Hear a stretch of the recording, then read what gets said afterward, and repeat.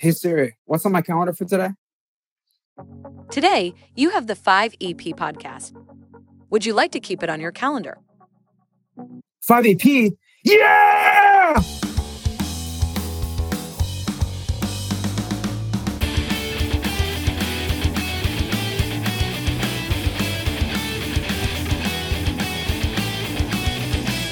Welcome to the 5EP podcast.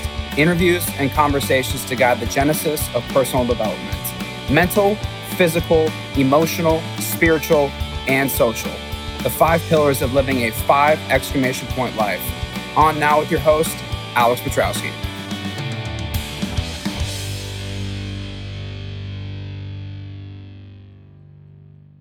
Welcome to another episode of the 5EP podcast. I'm here with my guest, Nancy Gale. She had founded JAMAH all the way back in around 2000, and then 10 years later had founded a nonprofit, Ambition, that she had ensured was intertwined with JAMAH and that they truly need each other, and that she is driving the intersection of cause and commerce on a daily basis with those two endeavors. So without further ado, Nancy Gale. Hi, Alex. It's so Hello. nice to see you. It's great to see you, Nancy. I'd love to show the 5EP community a short video on all the amazing things you're doing with Ambition and helping out this next generation of entrepreneurs, no matter what table that they sit in, whether it's a low income or a high income, it doesn't matter. You're providing the resources for them.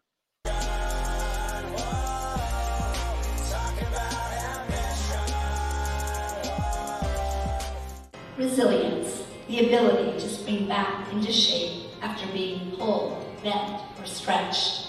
Resilience, flexible, pliable, supple. Resilience, the capability to recover quickly from difficulties. Whether you grew up with a silver spoon or in poverty, resilience is your greatest asset. The beauty is that resilience is not something one is born with. It is a choice. The most important choice we all get to make is whether we will happen to our lives or whether our lives will happen to us. My life, my story, are proof, however, that a charmed existence is not a state of mind, but a state of being, a matter of choice. I have learned with no uncertainty that we are never immune to great challenges, yet we are gifted with the opportunity to choose how we deal with them. So stay impassioned, have fun, be resilient, persevere. Every challenge simply becomes an achievable task. It is up to us to make the choice as to how we deal with what is thrown in our path. My choice, my path, is resilience.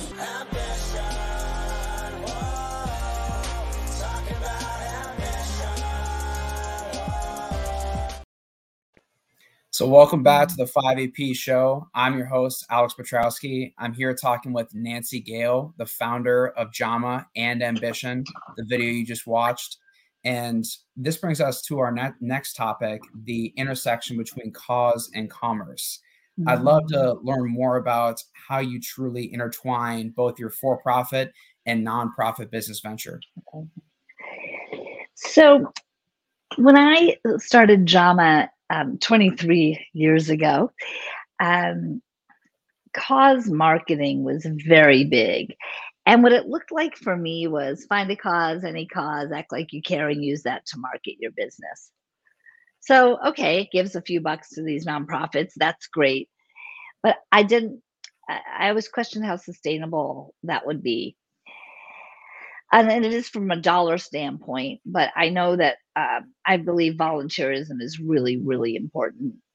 And so what I recognize, though, is I can volunteer, I can commit, but truth be known, when business life takes over, when personal life takes over, often the first thing to go is the volunteering. And many people, to be fair, make up for that with dollars, but we need the volunteers. So I realized what I need to do is intermingle my cause and my commerce so much that one can't survive without the other. And people thought I was crazy. But for me, it was the only thing that felt right to hold my feet to the fire. Because if I did that, I knew no matter what, I could never let my business fail. And believe me, I went through some tough times. But I would say in those really tough times, ambition and these students are what really made me step through. So what I realized, I started wondering, like, what does that really look like? Because I don't want to do, oh, look, every time we sell a bag, we give a donation. Again, there's nothing wrong with that. I just feel that it's much bigger than that, or at least it is for me. So what that looked like was to pull these together in a way that JAMAH would give the bandwidth necessary, or the success of JAMAH would give the bandwidth necessary to support ambition. And so now everybody that works with me does volunteers one way or another for ambition. And then those who don't work with me, we get donations for scholarship funds and for some operations through fundraising drives. But most importantly, or at least as importantly, our mentors show up for our students. They have to make a monthly commitment, and usually they come every single week to work with our kids. And so that way I have a company that's supporting this, and the energy of the company, and also what it does for, it unifies everybody that works with me, even those who haven't met one another. There's just this common thread. And so that's been really, really exciting for me, is to see how everybody in their own way can care for these kids, to the point where I have clients that donate to our funds and mentor our students. So it's really brought everything together. And I think that has to happen from the vision of the founder. And if it doesn't happen from the vision of the founder, because perhaps the founder is no longer living, like in really large companies, it has to happen from the vision, from the people that are really behind the scenes. And there's just something really special when you mix them that way, because then nothing falls off. Like, you're committed, we're in. And so as much as it feels that holding my feet to the fire that way was a crazy decision. And believe me, every decision I make, some days I think that was the craziest decision. And believe me, it's taken a long time. 23 years is a long time of sticking to it. And sort of going back to the original conversation around work ethic and how fast everybody wants things to happen, I've found this incredible joy in how long this has taken. Because when I was a young girl, I was fascinated with companies that at the time were 40, 50, 60, 100 years old. I think there's just the stories behind that are so incredible. And as a founder of multiple companies, how do you gauge when an opportunity is truly viable to go all in on? I think when, no matter the argument, I have I can answer those arguments with strategy and agenda, and that no matter what someone says to me, they cannot intellectually talk me out of it. And that takes a lot of being honest with yourself. I knew how long it was going to take to build JAMAH. So you can imagine over 20 years, the conversations, especially we're in this era that we're in of everything's fast, and technology has of course accelerated that. But I look back at the big brands that were started in the early 1900s that people didn't recognize for 30, 40, 50 years. And that just fascinated me, the idea of just really picking away at something. But sort of back to your question, if I could walk away from those arguments and actually not argue with the naysayers, just take it in. If I could walk away and ask myself those questions realistically and rationally, and I still felt compelled to move, then I knew I had to move. I love that. There's always a workaround, no matter what life throws at you. And in order to in order to truly know that it's viable, you really have to be able to work around any kind of obstacle that's thrown at you. Yes. And that's with anything in life, which actually leads me to my next question. In the beginning stages, when you're making a lot of mistakes, what advice would you have for somebody to stay the course and really go all in when it looks like from all corners everything's piling in on you at once? Ah, goodness. I would say for me, go to people with experience. And it doesn't necessarily mean in your industry, and not experience where you want to know how they um, figured out their business, but how they got through those times.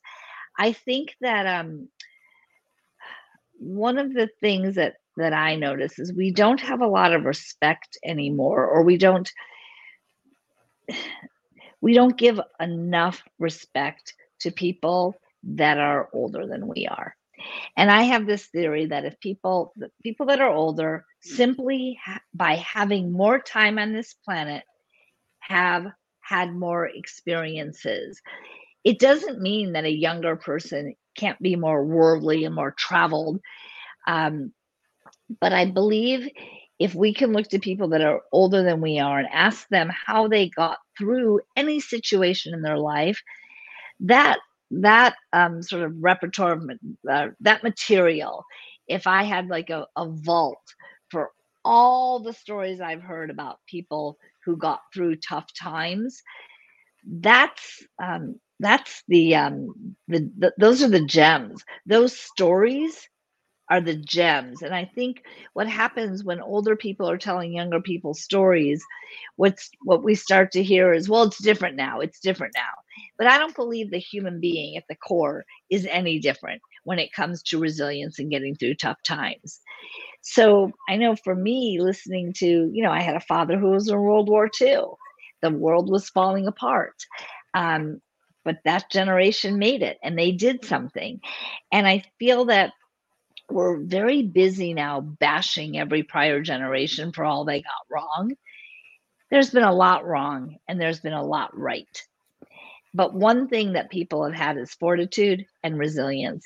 So for me, listening to the stories of people who made it through, that's where the answers lie for me. Support systems are so crucial, and I'm a firm believer that when you have a strong support system that is in the area of where you want to be later in life, you can learn through them and not make those same mistakes. Yeah. Are there any specific mistakes that you see being made over and over again by this younger generation? Yeah, and I would say yes, and I would say that the generation before me thought the same thing about us. I believe one of the statements I always think about is when people say, well, you have to learn from your own mistakes. Most people I know don't have to do heroin to know that it's not a good idea. So I think what's helpful is to recognize where we actually can learn from others' mistakes by listening, by not deciding that because we're a new generation with more technology that we're actually smarter. So I think not seeing the intelligence of prior generations, that's a mistake. I think, in fact, I used to have this debate with one of the mentors for my program, and he was very successful, wise, one of the dearest friends I could have. He's recently passed away, but he would always say, if you love what you do, you'll never work a day in your life. And I said, I love what I do. When I'm up at 2 a.m. figuring out how to pay the bills and how to, keep inventory or stock or whatever it is that I have to do, working with the students, it's work. And I said, and one day the light went on and I said, that statement in itself, although I understand where it comes from, it's another way of saying you love what you do, but it's actually another way of saying work is bad. And why aren't we saying work is good and work is fulfilling? Because I feel like those conversations are what have gotten us to this idea that work is the bad, that's what we need to do less of. And so my thought around all of that is, let's look at the people that are happy. Let's not decide ahead of time what makes someone happy. Find the people that you feel joy around and ask them questions.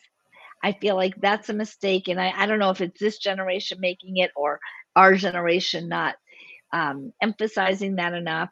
But I do know it's something that if you find the people that you just feel joy, not that are telling you that are joyful, that you just feel it, that's who you should be asking the questions to. And with that, Nancy, I have one final question for you. What advice would you give yourself, would you give your younger self between the ages of 18 and 25?